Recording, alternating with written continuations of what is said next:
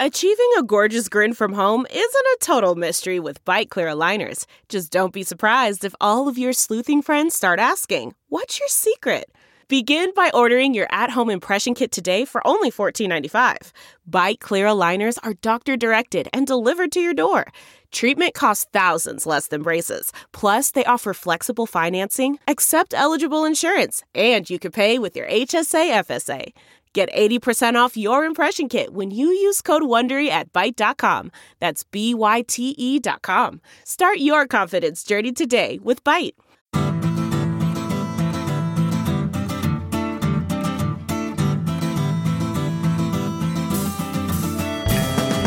Welcome to the Sinica Podcast, a weekly discussion of current affairs in China, produced in partnership with SupChina. Subscribe to SupChina's daily access newsletter to keep on top of all the latest news from China from hundreds of different news sources, or check out all the original writing on our site at supchina.com, including reported stories, editorials, regular columns, a growing library of videos, and, of course, all of our podcasts. We cover everything from China's fraught foreign relations to its ingenious entrepreneurs, from the ongoing repression of Uyghurs and other Muslim people in China's Xinjiang region to China's ambitious efforts to eliminate poverty. It's a feast of business, political, and cultural news about a nation that is reshaping the world. We cover China with neither fear nor favor. I'm Kaiser Kuo, coming to you today from my home in Chapel Hill, North Carolina. There's been a lot in the news in recent months about China, coal, climate change. Not surprising, as recognition of the existential urgency of addressing global warming sinks in after, another summer of extreme weather events, dire warnings out of the latest Intergovernmental Panel on Climate Change, the IPCC, the assessment report. And another, well-deserved tongue-lashing of our so-called leaders from Greta Thunberg in Milan. China launched its new ETS, or emissions trading scheme, in July. In September, speaking remotely to the UN General Assembly, China's President and General Secretary Xi Jinping announced that China was ending funding to all coal-fired projects, power projects anyway, beyond China's borders. And with COP26 in Glasgow right around the corner in November of this year, there's obviously a lot of attention being paid to the environment. Last year, Xi Jinping famously announced China's ambitious goals of reaching peak carbon emissions by the year 2030 and attaining carbon neutrality by 2060. So how realistic is that, and what will need to happen for those goals to be met? How far will China's new ETS, this emissions trading scheme, go toward reaching those goals? Are top-down and coercive measures necessary to wean China off its coal addiction, or should China abjure those in favor of more, market instruments and bottom-up approaches? How much does Xi Jinping's announcement on coal-fired power plants on the Belt and Road actually matter? And is it going to be possible for us to keep the planet from warming beyond the, 1.5 degrees centigrade mark from pre-industrial levels without extensive coordination and cooperation between the world's two biggest emitters, China and the United States? So with me to answer these and other questions is Michael Davidson. Michael is assistant professor at UC San Diego's School of Global Policy and Strategy, GPS, and, this is really cool, assistant professor in the Mechanical and Aerospace Engineering Department of the Jacobs School of Engineering at UCSD.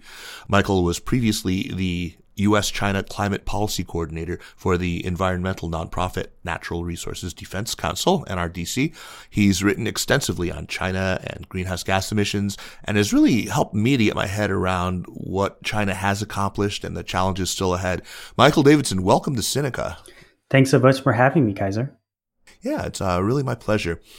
Michael, let's start with some of the items that I've mentioned in the news lately, and then maybe perhaps we can begin with Xi Jinping's announcement at the UN General Assembly about coal-fired generators abroad. How significant is this announcement, and do we have a sense for how many projects it actually affects, and maybe what the net emissions impact is going to be? Yeah, so if you go back maybe 2 years, you were looking at Japan, South Korea, and China as the main public financiers of coal overseas. Then we saw, starting in 2020 and then formalizing earlier this year, both Japan and South Korea had exited this finance. So it was really just China as the last man standing in this arena. So that meant there were quite a few projects that were dependent, at least in terms of public finance, on China's support. Now, there is a significant pipeline of finance from the private sector, But there's no question that public financing in terms of export credit and insurance guarantees played a huge role in the build out of coal in a variety of countries. So I don't think it's anything that we should laugh at. I think it's quite a significant shift for China just over the span of a few years. And it could cut off some significant pipelines of coal, though people are quick to note that there hasn't been a lot of new coal plant development this year, which is reflecting some development in the host countries themselves to fuel switch away from coal towards gas and renewables. Right. And will it result in the cancellation of projects that are already sort of on the books and are already planned, or maybe that have had ground broken already? So we're still parsing what Xi Jinping said, and it's difficult to extract a whole policy out of a few words. Right. But my sense is that we're probably not going to see cancellation of projects that have already received financial close. I think that projects that are very early in the pipeline that maybe haven't even received permitting could definitely be canceled. And it certainly cuts off any future discussion and engagement from firms, whether they're EPCs or developers or manufacturers going to these other countries and trying to sell coal projects. Now, I know it hasn't been very long, but how so far has the announcement been received, both by, developed countries and by developing countries, especially these Belt and Road countries who were hoping for coal-fired power plants? Well, I think it's been widely lauded in the international community because of the movements over the last few years away from coal. Lots of international pressure has been mounting, both from environmental groups, nonprofits, up to shareholders and private financial institutions, and then through governments, through the US and EU, G7, a lot of other organizations have all taken stances on this. So I think it was widely welcomed by those groups. I think that China's shift here really does reflect some significant changes in host country energy development strategies. I don't think we can credit US diplomatic engagement or even EU diplomatic engagement alone for this success, this win. I think that we see already some significant shifts underway in the countries that where these coal plants were developing very rapidly. I've got a paper coming out soon focused on Vietnam and Indonesia on that front. And really what we see is that a lot of these coal plants were canceled domestically because of concerns around the availability of fuel, the desire to go clean, other environmental issues, maybe demand projections that were a little too rosy. So I think you're seeing a kind of a constellation of events that resulted in China choosing this time to say, okay, we can step away from this area of economic activity and also make an important contribution to the climate discourse. Right. It helps when the host countries have already canceled their projects. But now I've also seen a lot of takes, as you suggest, that this resulted from, diplomatic efforts in particular by the U.S. I mean, John Kerry had visited Tianjin not long before the announcement. And so, I had seen some takes that suggested that that was the driver behind it. You seem not to think so. You don't see a connection between the two. And then I guess, aside from what, as you say, host countries themselves deciding to go another way, what else do you see as having really driven this decision? I think John Kerry's diplomatic efforts are certainly laudable, and he and Xie Zhenhua, his counterpart in China, have made enormous efforts to maintain communication on this area despite the fraught relationship, which maybe we can get to later in the program. So I don't want to discount those efforts. I just don't think that those are the sole reason or even the primary reason why China chose now to exit new coal overseas. Mm-hmm, mm-hmm. I guess before we talk about this and some of the other commitments that have just come up recently, maybe we can look at a little bit of an overview of the timetable of different announcements that Beijing has made, from let's say 2009, maybe we can use a baseline of maybe 2014 when the U.S.-China deal was announced, the one that really ended up clearing the way for Paris. And where was China in terms of just a quick and dirty sketch of what were they promising by 2014? Yeah, so we're in the third round of commitments now. So maybe it's useful to just say China made its first internationalized climate commitment in advance of Copenhagen in 2009. Prior to that, China had maintain a very hard stance that as a developing country, it did not need to make any commitments whatsoever to reduce emissions on climate. So 2009 represents a step change. Then we have the US-China agreement formalized in 2014 in advance of the Paris climate talks in 2015, at which China made its first commitment related to peaking carbon emissions. So another step change. And that was its first contribution, its nationally determined contribution.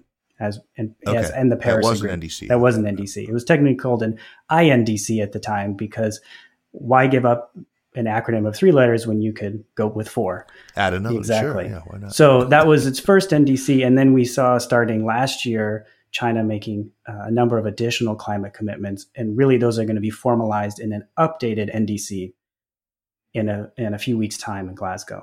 So in 2014, what had they committed to in terms of carbon peaking? They committed to peaking carbon emissions around 2030 and to achieve non-fossil share in its primary energy mix of 20% by 2030, and a couple of other commitments as well. Okay.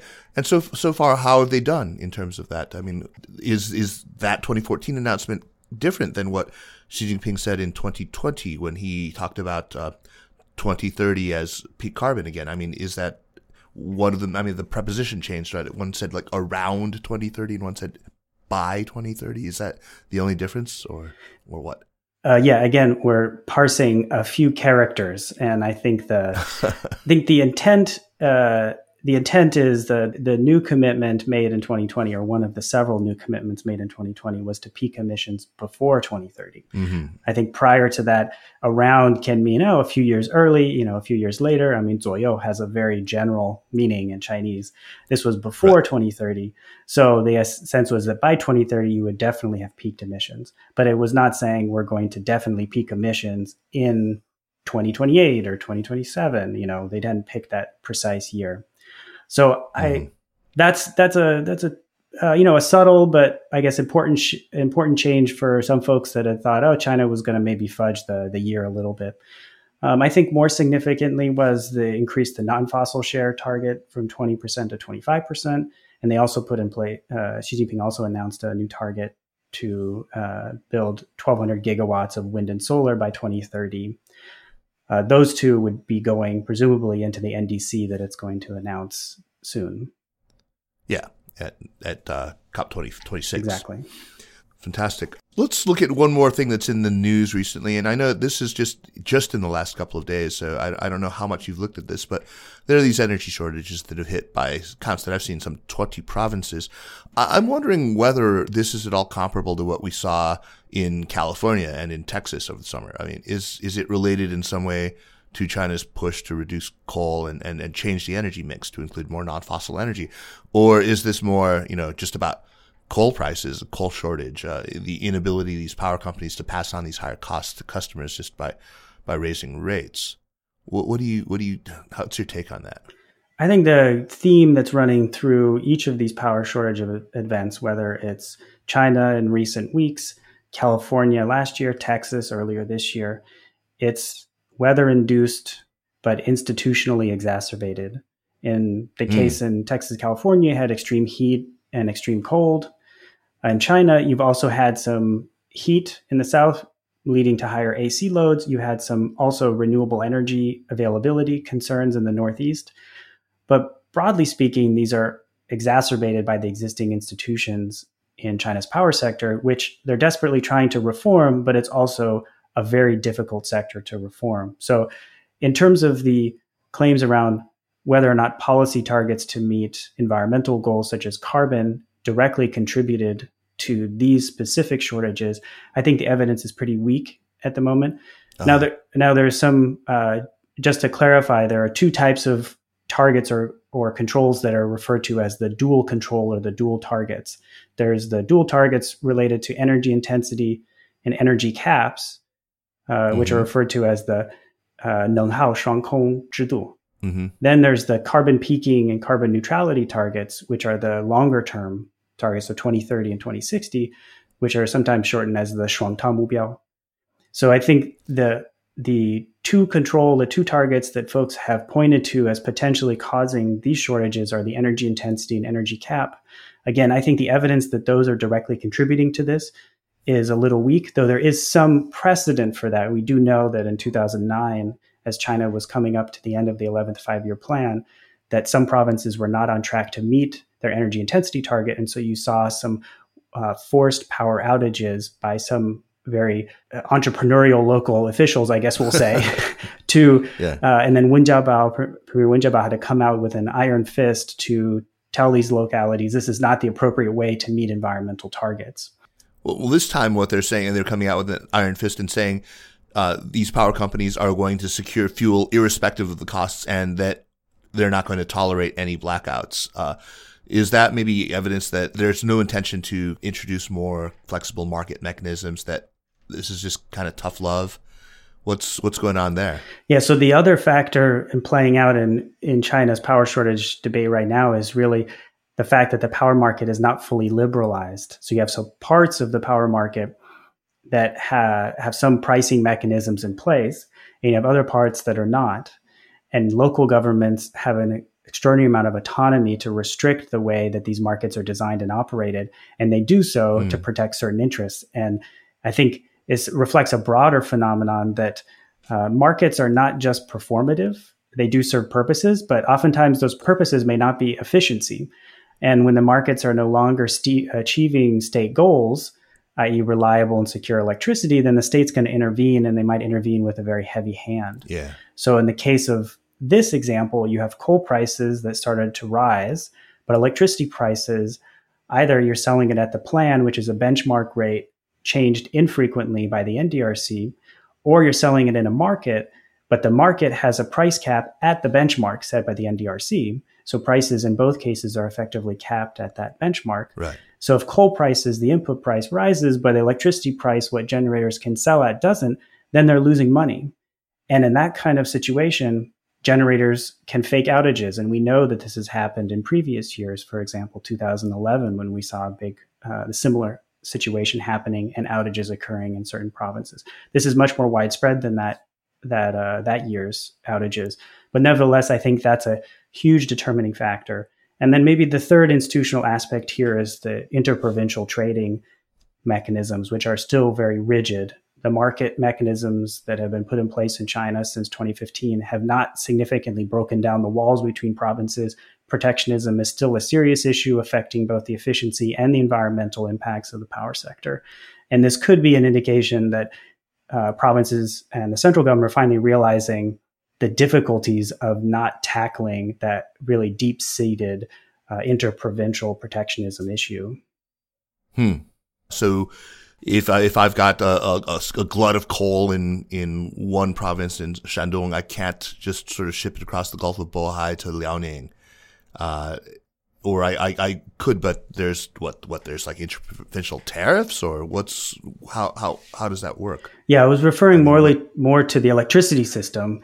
You can certainly, coal certainly ships across borders, but we have seen in recently, because of the shortages, some provinces are restricting, coming out with policies saying you're not allowed to sell X amount of coal outside of the province. We need to maintain coal within our province. So that's a pretty stark protectionist barrier. But in electricity, you're talking about moving electricity on the grid. That one was referring to coal, literally shipping up coal and moving it to another province. But electricity is quite different than that. All the provinces are interconnected, and you can ship electricity across provincial borders seamlessly. There's no physical limitation on how you can do this. There's just the institutional and the market limitations. And what you've seen is that time after time, when provinces have the ability to choose markets, they always choose those that tend to preference their own generators, that tend to preference exports, and then to limit imports, except if they're really, really dying for imports, like some coastal cities and provinces. So what this means is that in the context of multiple provinces in the same region facing a shortage at the same time, they're going to pull the plug on what they export to other provinces. Or if some transactions that were approved by the central government are given priority, they're kind of stuck and there's tough love. I think it's really important to recognize that this is not unique to China. This is very similar to what happened in the West in California last fall, because every state was facing a heat wave at the same time. And some of the contracts that California had relied upon for its own assessment of supply security did not come through because those states wanted to keep the power for themselves. So this is not a problem unique to China, but the fact that the interprovincial trading mechanisms are so weak really exacerbated the current situation. So originally when I approached you about doing the show, it was because the ETS had just launched, and I wanted to get somebody on to explain that. Since then, so much has happened that this topics have kind of expanded. But I do want to turn now and focus on the new ETS for a bit here, the carbon market. Can you talk first about its inception and its origins, and maybe what other systems did its designers draw from? I mean, were they looking at the United States, or were they looking at Europe? Were there mistakes that were made, pitfalls that they knew to avoid, or features that they openly copied, best practices that they imported? Yeah, China's first participation in a trading scheme like this was as an offset market for the Kyoto Protocol, called the Clean Development Mechanism, CDM, where they were essentially getting paid by European entities to reduce carbon locally. And this was a big boon for example, the wind industry in China, which got a lot of money to help support early development. So it had some experience with carbon trading and the process of monitoring, reporting, verification of carbon. And then over the next few years, it started to put in place pilots in a handful of provinces in China, starting around 2013. And these were really to test out different mechanisms for making this work in the Chinese context. And they certainly had a lot of help, a lot of experts from the EU, from California, from the EPA. Now, the US doesn't have a national carbon trading, but we do have experience with sulfur dioxide. So there's a lot of experts that would go into China and tell them how to make a cap and trade market. But as we know now, China did not build a standard cap and trade market. It went its own way. So the extent to which those experts' suggestions prevailed upon Chinese decision makers in the context of all of the other incumbent institutions in China, we need to examine a little more closely. But certainly, they had a lot of examples and experts to draw from. So, without getting too into the weeds, can you walk us through how exactly the Chinese ETS works? You say that they deviated from your kind of standard cap and trade. In what way? And maybe talk about that. And then also, I'm wondering why it seems to have taken so long. There seems to have been a lot of holdup along the way into actually deploying the thing and opening it for business. Yeah, so I'll try to not get too much into the weeds, and you can feel free to draw me back if I go a little too technical. But okay. So a usual carbon trading system, a cap and trade, firms are allocated emissions, or they might purchase or auction those emissions in an absolute amount. So for example, you might have a firm, let's say it emits 11,000 tons and it gets 10,000 tons of permits for free. Now it means it needs to acquire 1,000 more permits to meet its compliance obligation. Now let's say permits are 50 renminbi a ton. So that would cost 50,000 renminbi total. The marginal cost faced by the firm in that case is still 50 RMB per ton. It can, that means that every additional ton of carbon that emits, it incurs a cost of 50. If it reduces, it gains 50 because it can go out and sell those permits to someone else. Now in China, they have a performance benchmark system, sometimes called a tradable performance standard. And this is an intensity-based system that scales with production according to some benchmark emissions intensity.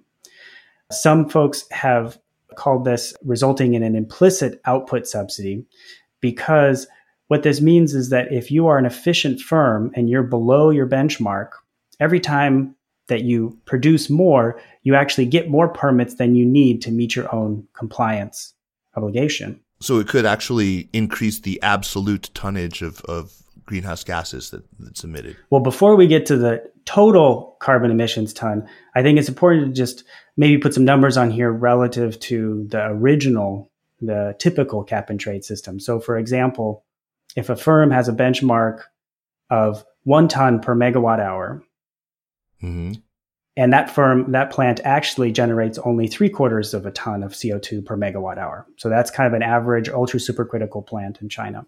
That means that if it generates 1,000 megawatt hours It gets 1,000 permits because its benchmark is 1 ton to 1 megawatt hour, but it has 250 left over that it can sell. So that means that it's actually got, for every additional megawatt hour of electricity, it generates 1/4 permit, and it can sell those at 50 RMB per ton. So it actually has a negative carbon price, 12.5 RMB per ton. But if you go to a less efficient firm that's above the benchmark, it faces a positive carbon price. So every time it generates more, every time it produces more, it generates more emissions than the benchmark gives it. So it has to go out on the market and buy that. So that's important to recognize there are two sides of this, which means that the incentives are still aligned so that the efficient firm always gets some kind of benefit relative to the inefficient firm. So the system is not somehow distorting incentives and creating a perverse incentive for less efficient firms to generate more than efficient firms. That doesn't happen except in the case where you get into the complicated nature of how there are multiple benchmarks in each one, but we won't get into those details at the moment. The point is that it does reduce emissions, but the interpretation of the price of the carbon permit, for example, is markedly different than the interpretation of the carbon price in the EU ETS. And it's not going to be as cost effective as if China put in place a traditional cap and trade system. But cost effectiveness isn't the only name in the game. They want to create a system that creates some kind of incentives for firms to reduce emissions, and this does that. Yeah. I mean, it's an inducement to efficiency, which is not a bad thing. Are there ways that you see how this system might be abused? I mean, if you are an inefficient producer where you really face no penalties for increasing your output, could that produce distorting effects? The distortions can come in a variety of contexts. So one is you can have multiple benchmarks in the same class. So for example, coal plants below 300 megawatts have a different benchmark than coal plants above 300 megawatts. That means that, and in general, the larger the plant, the more efficient. That means that somehow you could have a situation where less efficient, larger plants are somehow having to buy permits from more efficient, smaller plants, but their relative efficiency could go in the opposite direction. So that's a situation where you could see a perverse incentive where less efficient firms and more efficient firms have the wrong directional signal from the carbon market. We don't have exact numbers on how commonplace that is. I think that probably more generally, you're going to see the positive direction of inducement, but that is one area where you can see some distortion. How common is an ETS that's based on efficiency rather than just on sheer absolute output of carbon? Well, in terms of a carbon system, China's is relatively unique. Now, tradable performance standards or just performance standards more generally are very common in other aspects of energy and environmental regulation. So the CAFE system in the US, which regulates automotive fuel economy standards, is a performance standard. And you do see all kinds of trading, and you also see gaming. You know, the whole advent of crossover SUVs benefited from this gaming of what class of vehicle you put essentially what benchmark, right? Did you put your vehicle in, and being able to get around an absolute emissions cap as a result of that.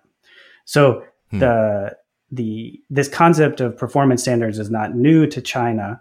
But the size of the market, I mean, we're talking about 4.5 billion tons of carbon that are, regulated under this market compared to the next largest system, which is around 1.5 billion tons, the EU. And the fact that this is in carbon, as opposed to in covering these large electricity generators, as opposed to automotive efficiency standards or other sectors, is unique. Mm-hmm. So my other question was, what took it so long? What was the holdup in rolling the system out? I mean, in terms of how long it takes to build up new institutions, I'm not sure that it was very long from an international perspective. Certainly, China had been talking up about how the national system is going to be deployed this year and later this year, next year, and the year after that. And there's lots of delays. And so folks tend to think, China, it took forever. But in fact, from the beginning of the pilots, so they started talking about pilots maybe 2011. They put in place some in 2013. And then we saw the national system roll out after several years of piloting at the provincial level. We're talking about 8 years. That's not unheard of in terms of how long that takes. Now, there was a delay for a couple of reasons. One, in 2018, there was a major government reorganization that shifted a lot of priorities and authorities among different central agencies and created a new Ministry of Ecology and Environment that took over these carbon responsibilities. And so transferring those folks from NDRC over to MEE, and then, of course, all the local officials, that took some time, and that certainly delayed things. Pandemic certainly did not help. You don't want to put in place a dramatic, new, expensive system while you're trying to jumpstart the economy. So I think if you put all those together, I'm not too concerned about how long it take to put in place. I'm much more concerned about, now that it's in place, let's make it better.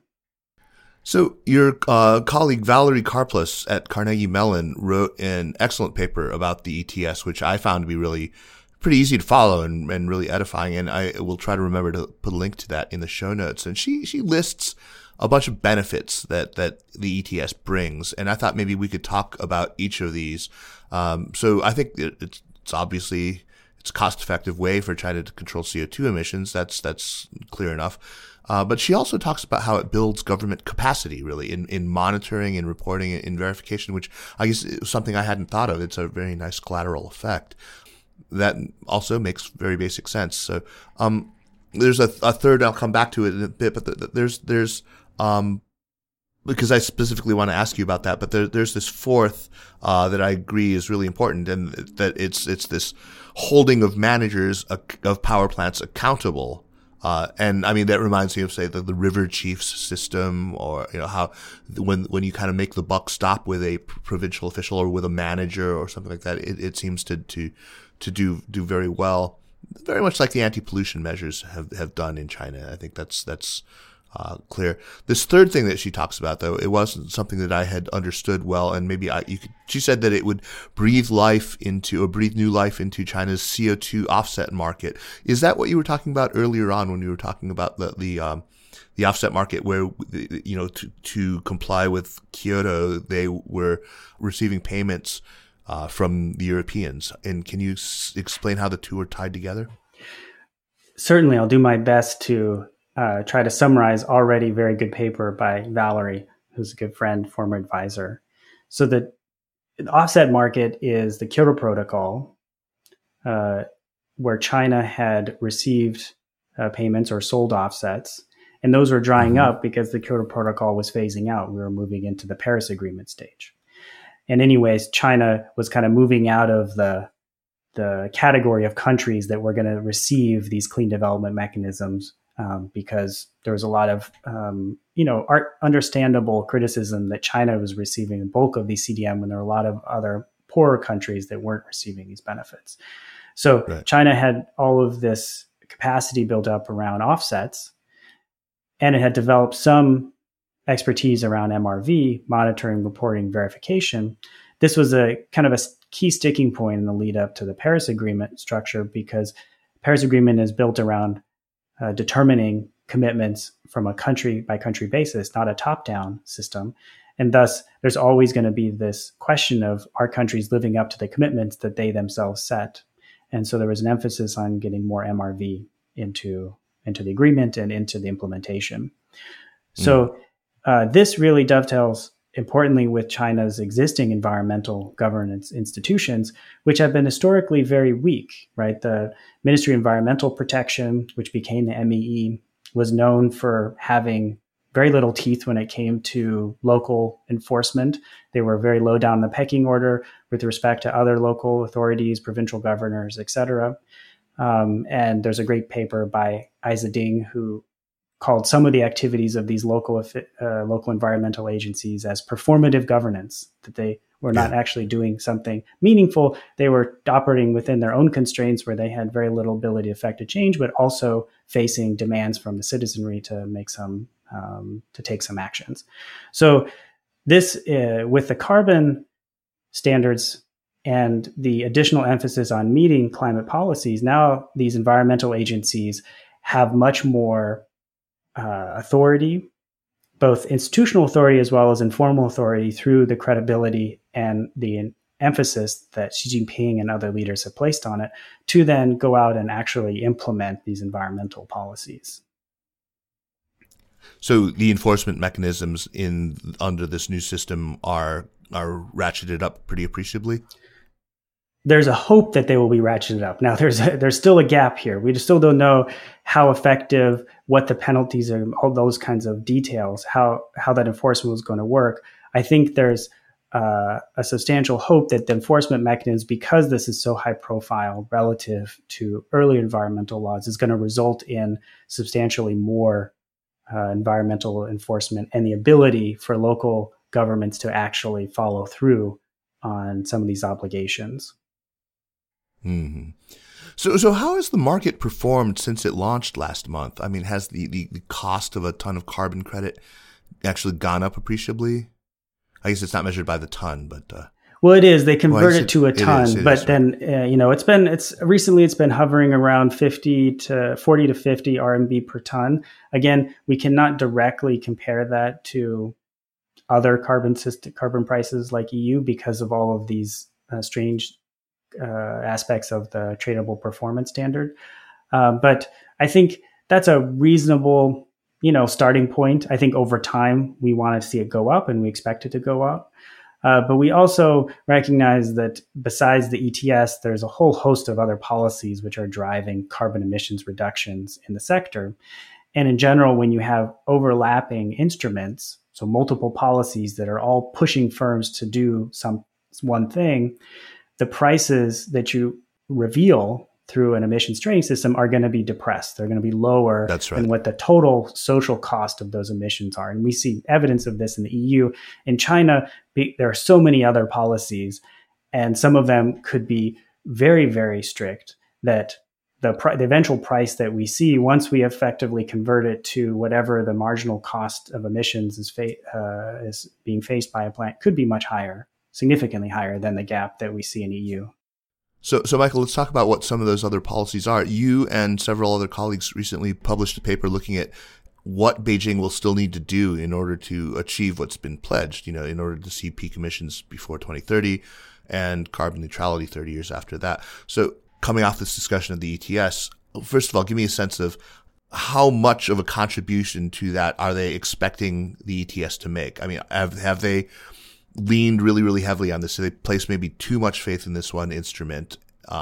Let's talk about that first, and then look at some of the other ways that China is pushing to decarbonize.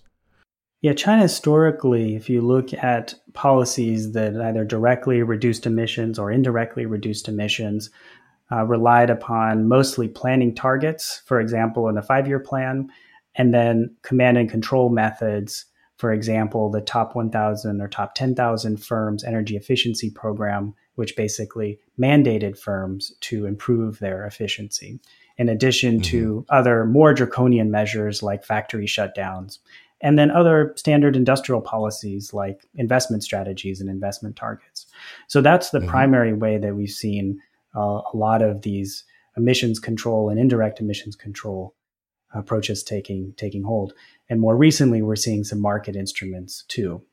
So I think that we'll see a transition, but we're not going to see a full swing from planning all the way to markets. I think there's going to be a very strong and probably majority role for planning targets and command and control methods in order to achieve the 2030, 2060 targets, because it's building on some of the same incentive structures that we've seen as a central feature of Chinese bureaucracy, which is you have performance metrics that affect promotion. Those incentive structures are felt in bureaucrats at the subnational level. They're felt in SOEs and a lot of other agencies affiliated with the government. And so as a result of that, you're using that existing set of institutions. And then on top of that, you're going to layer increasingly market mechanisms, mostly as a means of cost control. Mm-hmm. So yeah, let's talk about that. The right mix of command and control and market measures, because you have some people who will look at the kind of command and control or even coercive measures that we've seen And they'll insist that just like with, the COVID-19 pandemic, there's just a lot to be said for the heavy-handed state-led solutions. And there were other people who raised real concerns over these top-down environmental policies. I'm thinking about conversations that I've had on this podcast with Judith Shapiro and Yifei Li about their book China Goes Green, which really is all, it's quite skeptical about the long-term efficacy of these coercive environmental policies. Where do you come down on this question? I remember, I think it was in that paper that you wrote on hitting the 2060 goals. You talk about the approach as being sort of hybrid from the beginning, growing out of the plan, as you called it, and make an analogy to the early days of reform and opening. You see these kinds of similarities where we'll maybe start with something more planned and central and kind of hybridized toward more market-oriented solutions? There's so much to talk about in this, and I love this question, and I love getting into the details. I would give a couple plugs here. One is Ed Steinfeld wrote a paper in 2004 called Market Vision, which I think is the most undercited paper on this topic that I can think, which is basically dissecting the notion that there's only one reason why countries engage in market reforms, right? He identified, two reasons. I think there are more than two reasons, but those two, one is you want to, increase the efficiency of the sector by pushing out the old fossils and bringing in new incumbents, like a Schumpeterian kind of destruction. But there's also another reason where you want to preserve the ailing incumbents and increase their efficiency and not necessarily push them out, but force them to become more efficient. Right. And I think that plays out to this day. And I think you must recognize that markets can be built for a lot of other purposes and maybe not even efficiency. Those two are two metrics of efficiency, but you can put in place markets where planning mechanisms are just too coarse, right? China has opened up the coal market, and as a result of that, its only measure to change the price in the coal market is to restrict supply, which is a very coarse and heavy-handed measure, and it results in huge coal price swings. So if you kind of give up this idea of markets being solely for efficiency, but could be an alternative means for planners to control the outcomes of different sectors in ways that manage multiple priorities, you might come to see that a lot of what Chinese decision makers do around markets actually make a lot more sense than at first blush. The second plug is that I do not take credit at all for coming up with Growing Out of the Plan. That's my colleague Barry Naughton's book on the subject, and I think it still remains true to this day that that's the dominant method by which China implements markets in different circumstances, and certainly describes the initial efforts in electricity markets, where they have very much been adopting the Growing Out of the Plan model. In terms of the question around authoritarianism and command and control, and what is the relative importance of these compared to more market-based mechanisms, I guess I would say by starting off by just disputing the premise that command and control is equivalent to authoritarianism. We have a lot of command and control environmental policies in this country, and when we adopt them here, we don't say we're being authoritarian. In fact, we have lots of, for example, forced technology standards in a variety of sectors where we mandate certain technologies being used or technologies that meet the best available control technologies in certain sectors. So we do these all the time. We don't adopt the economist ideal measures for dealing with environmental problems most of the time, if not any, for the majority of the time. But I do think there's a really important debate going on. And in addition to Li and Shapiro's book, you also have Huang Yanzhong's book on toxic politics, which came out last year. And both are, I think, making the argument that China can't really accomplish its stated environmental goals without transitioning to either democratic governance or some kind of public participation. And exactly to what extent, how much participation is needed, how much democratic governance is needed, I think that varies by study, but also I think the evidence for exactly how much you would need is not quite there because we don't have a lot of examples. But certainly, China has been engaging in more public participation on environmental, local environmental issues increasingly, whereby people can send in anonymous tips around environmental issues and energy issues, and that can raise the stature of raise the stature of environmental inspection teams or or cause them to look at particular issues when they're coming in and doing the rounds for on behalf of some kind of broader environmental governance campaign. So I think there is some adoption of public participation. I do think that both of those groups of authors, both of those books and others have pointed out that some environmental policies are used for, but maybe adopt methods that in the end are coercive in some ways because they require more information. They require, more extraction of maybe private information from different parts of the society that is contrary to some democratic norms. I think that there is an important balance here, and I think that it's wrong to assume that China is not going to be able to achieve its environmental objectives unless it adopts a democratic system of government. I think that's that's setting the bar way too high. But I do think we can continue to push for public participation and other forms of participatory governance to improve China's environmental reforms and to, make them less coercive, more amenable to incentive-based systems as opposed to top-down command control system. So where would you classify something like, for example, feed-in tariffs or electric vehicle subsidies, which have been really effective, in creating a pretty robust EV industry in China? At least I'm given to understand they've been pretty effective. Those certainly aren't coercive. They aren't market instruments exactly either. Where are these sorts of things? They are command and control, yeah. Actually, it's an interesting question because actually I had a debate with some of my colleagues on this. Feed-in tariffs change an incentive structure, right? They make it more profitable to choose renewables over coal, right? That's an incentive-based system. You're not demanding generators go out and build a wind plant instead of a coal plant. You're giving them more money to build a wind plant as opposed to a coal plant. That sounds like an incentive structure to me. That sounds like a monetary incentive structure. It's a subsidy.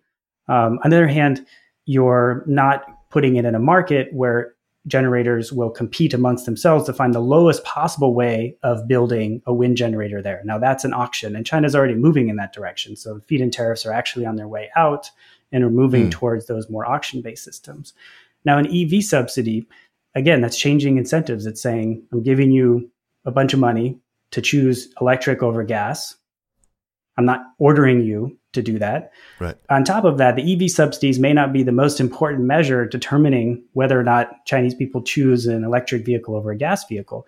Local license plate policies have a huge impact on this, right? If you have to get in line and wait 10 years to buy a gas vehicle, but you could get in line and buy an EV vehicle in next month, well, what are you going to choose? It doesn't really matter what the price is. You're always going to choose the EV, right? And if you're not subject to license plate restrictions, odd days, even days, those kinds of things. Those are a bunch of other measures. You could call them coercive, but they're incentives to choose EVs over gas vehicles.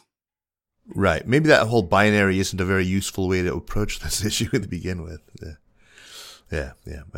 Michael, how you've seen this argument being raised more and more that we might enjoy, as U.S.-China relations sort of spiral downward, we can't really count on much proactive cooperation between these two states. And so a lot of people have started floating this idea that we'll see a race to the top in competition as both try to sort of implement more green policies. I worry, though, that we're going to see like destructive trade spats, that there's going to be a terrible suboptimal division of labor with, lots of, inefficient supply chain redundancies and lots of other problems like that where, we're all kind of pursuing low carbon energy technologies, but we're in a completely, decoupled scenario. What do you believe? Do you believe that there's like this, optimistic scenario of a race to the top? In other words, how important is it that we still pursue actual formal cooperation and coordination? This is a topic that has been coursing through the whole China and climate community for some time. I think folks are looking at what's happening and saying, okay, how do we make the best of the current situation? And trying to come up with ways to make a competitive relationship work in terms of jointly increasing ambition and enhancing each other's climate policies, and of course, enhancing deployment of clean tech. I think certainly competition can be useful. And I think a colleague friend of mine, Alex Wong, had a really nice paper on this recently. Yeah, I talked to him about that. Yeah. Yeah. So I think there's another thread where some folks are arguing that there's no longer a need for cooperation whatsoever in climate change. That climate change is no longer a global commons problem. It's not a free rider problem, collective action problem. It's in fact a distributive politics problem. And the entire issue and crux of whether or not we reach climate goals is, can we manage who wins and loses in each individual domestic context along the way? I don't really agree with that extreme viewpoint either. There's certainly a very significant free rider challenge in climate change, because the marginal benefit from you taking on costly emissions reduction measures is always going to be distributed across the globe, and it's going to be distributed unevenly. So the countries that are emitting the least are getting the hardest hit. So I think that we're definitely in a world where distributive politics matter, where it matters who wins and who loses. And I think that's actually really key to whether or not China's 2060 plan is going to be successful, is looking at who the beneficiaries are. But we also need to recognize that US and China, as the two largest emitters, they played a fundamental role in getting the world together at Paris and establishing an agreement that was universal, that had everyone's buy-in on how we're going to make commitments, how we're going to report on them, and how we're going to jointly, collectively increase ambition when we inevitably fail to reach our targets. So I think the US-China relationship is absolutely critical. And I feel like it's the climate change component of it was certainly sometimes felt as being, this is one area where the US and China can finally cooperate on. We have all these contentious issues. Let's just choose climate change and use it as an excuse to cooperate. And now it seems like the broader relationship is pulling us back, and we're trying really hard because we recognize climate is actually not excuse. It is imperative. It's one of the most important reasons why we need to work together. And we're facing that against enormous headwinds in both countries that are pushing our countries apart. It's so unfortunate. So I keep having this perverse thought that Trump's decision to withdraw from Paris may actually have been a good thing, in that it spurred Xi Jinping to kind of, fill the void and take on leadership. And it maybe, induced him to make more aggressive pledges, because he understood that, it would look good in the world. I mean, that showing up as he did at Davos the year after Trump's election and just sort of, that it gave him a kind of a halo effect. What do you think? Does that make any sense to you? I feel like certainly U.S. is not coming from a position of strength to the international arena, asking and demanding for more ambition from all parties, China and others, because we're coming out of 4 years of interregnum where we've been a climate pariah. And other countries are reasonably looking at the U.S. and saying, you're an unreliable partner on climate. China, when it makes targets, is not unreliable in commitments, right? Internationalized commitments are very important in the Chinese system. And, because of their political institutions, they tend to meet them.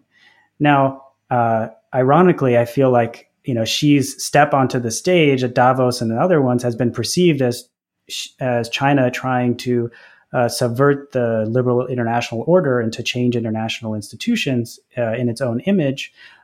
I feel like that has been perceived then now in a government that is pro-climate as being an existential threat to U.S.'s own domestic interests. And I think that's an overinterpretation of what we're seeing. There are certainly areas where we're going to be very contentious and competitive in how we shape rules of international organizations. But I think we're well past the point where we can push out China and give it no decision-making authority when it comes to how rules of a variety of international organizations on climate, on trade, on others are set. At the same time, I think that China's leadership and pressure on the U.S. has really helped it to generate more solidarity with developing countries. It can always lean back and say, we're on the side of developing countries. We want to give you the energy sources that you want. We're not like those developed countries that are already historically the largest emitters and want to keep you from getting affordable and reliable electricity. We want to listen to you, our partners. I think that's a really powerful message. And it also shows that China has been listening to what those host countries and environmental groups in those host countries are doing, that it decided to exit from coal when it did. And I think this kind of shifts some of the pressure back onto the US to demonstrate that it's going to be a good partner, potentially through this Development Finance Corporation, DFC, and others, that it's going to be a good partner and listen to what these host countries and developing country partners want in their energy transition. One of these areas where interstate competition might actually be good. So you did such a good job answering that half-baked hunch of mine that I'm going to throw another one at you. I have another sort of working hypothesis, admittedly a very optimistic one, and it's not been rigorously tested. But I feel like these days Beijing is convinced that now is the time to make some pretty big structural changes that may cause a lot of pain in the short term, but really need to be done and will, yield gain in the longer term. This idea is that they've kind of stress tested their capacity with the, severity of the COVID-19 measures that they put in. And they're convinced that the measures actually boosted rather than damaged regime support. And they made, a swift recovery possible. And now they're sort of broadly applying this. There's no area of Chinese life that hasn't been touched by some new regulatory action recently. And I have the suspicion that we might see some radical steps in the coming years, maybe even in the coming months, toward addressing climate change, addressing greenhouse gas emissions.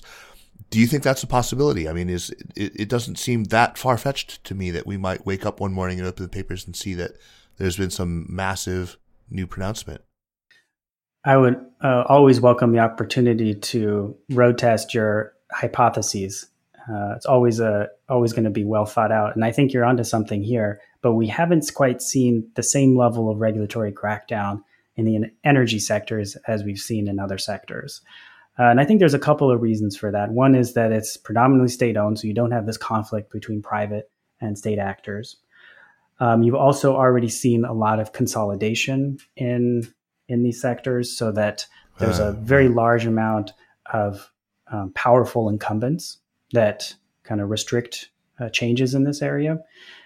But energy sectors are traditionally conservative. You go across the world, there's lots of large incumbents that have all sorts of political influence and restrict changes and liberalization.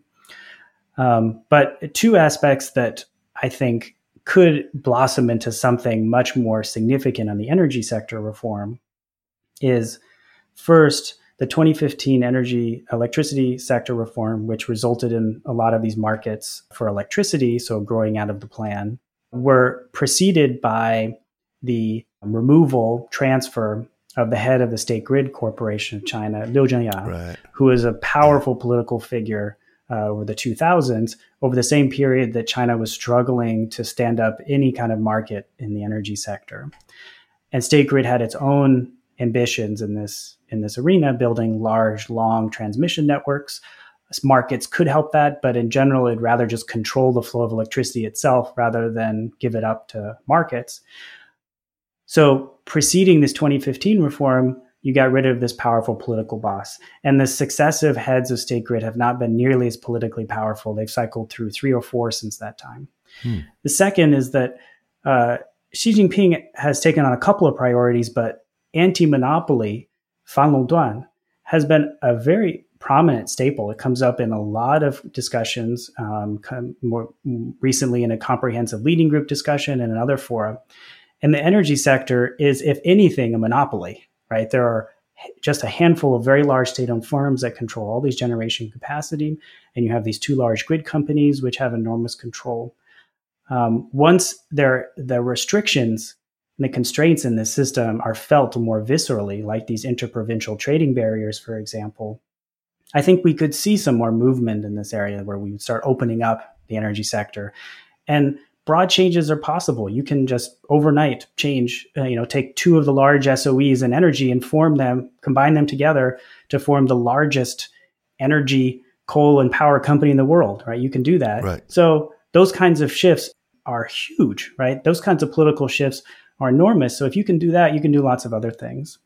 And I feel like another set of things to watch for in terms of the future evolution of China's environmental and energy system is how these markets will evolve. I study quite a bit how electricity markets are governed at the local level and whether or not they're efficiently giving the right signals for more renewables to come on the grid and to shift away from coal-based production.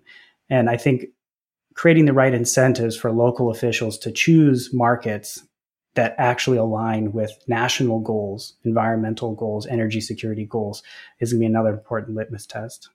Absolutely. Well, Michael, this has just been a fascinating and really wide-ranging conversation. I am grateful that I think the listeners are going to want to check in with you on the progress of China's efforts every couple of months. So thanks for taking so much time out of your day to chat with me. You really do such a marvelous job of making this stuff accessible to lay people. Michael, what is the URL of your personal website? It's this great trove of papers that you've written or co-written. Can you share that with us? Yeah, mdavidson.org. Oh, okay. Just mdavidson.org. Yeah, check it out. It's really fantastic.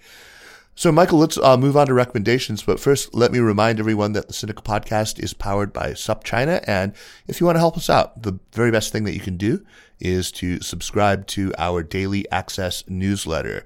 It's really just a fantastic resource. I think if you are part of an organization, an NGO or an embassy, a diplomatic mission somewhere, an academic organization, or even a company, and you're looking for a group discount, we offer really great ones. Check it out. Email alex@supchina.com and he'll set you up.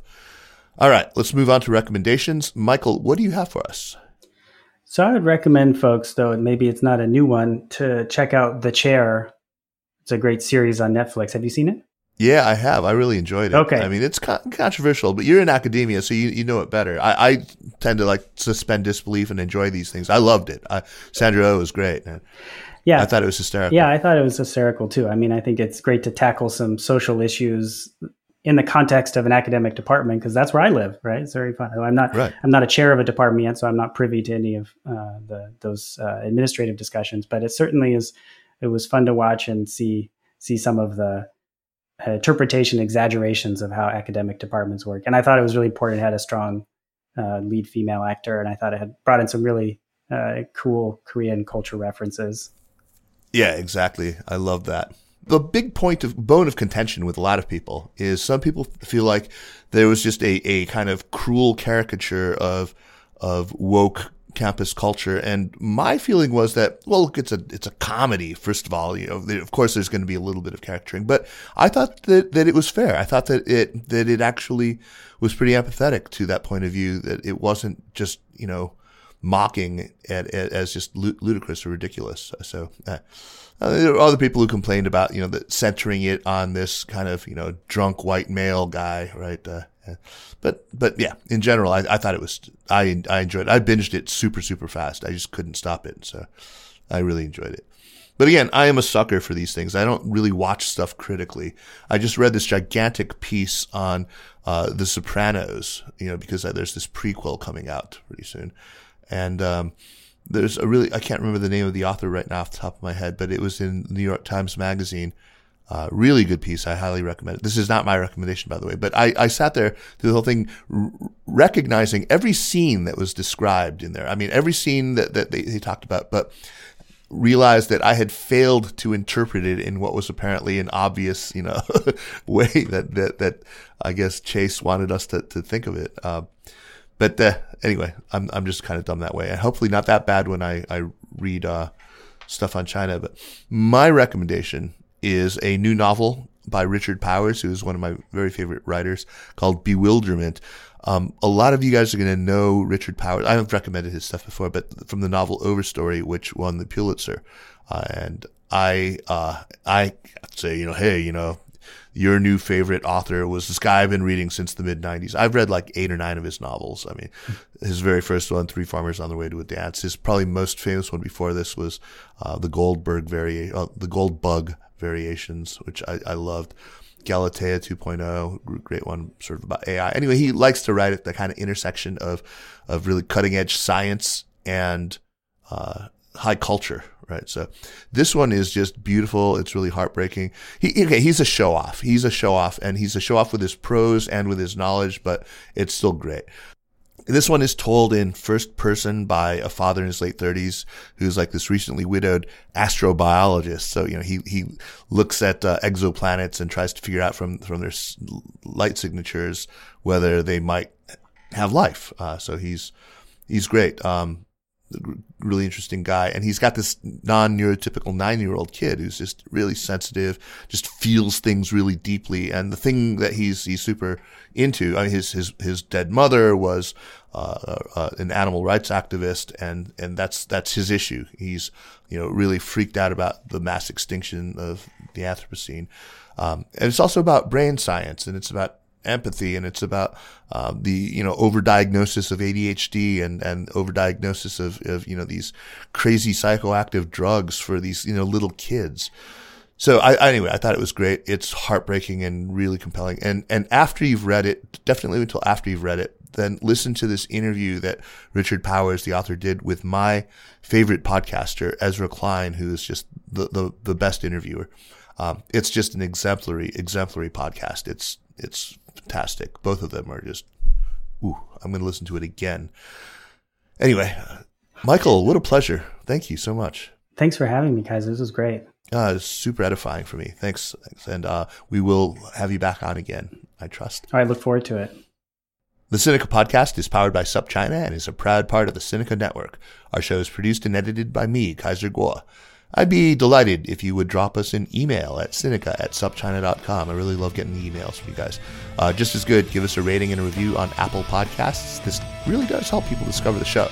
Meanwhile, follow us on Twitter or on Facebook at SupChina News, and make sure to check out all the shows in the Sinica Network. Thanks for listening, and we'll see you next week. Take care.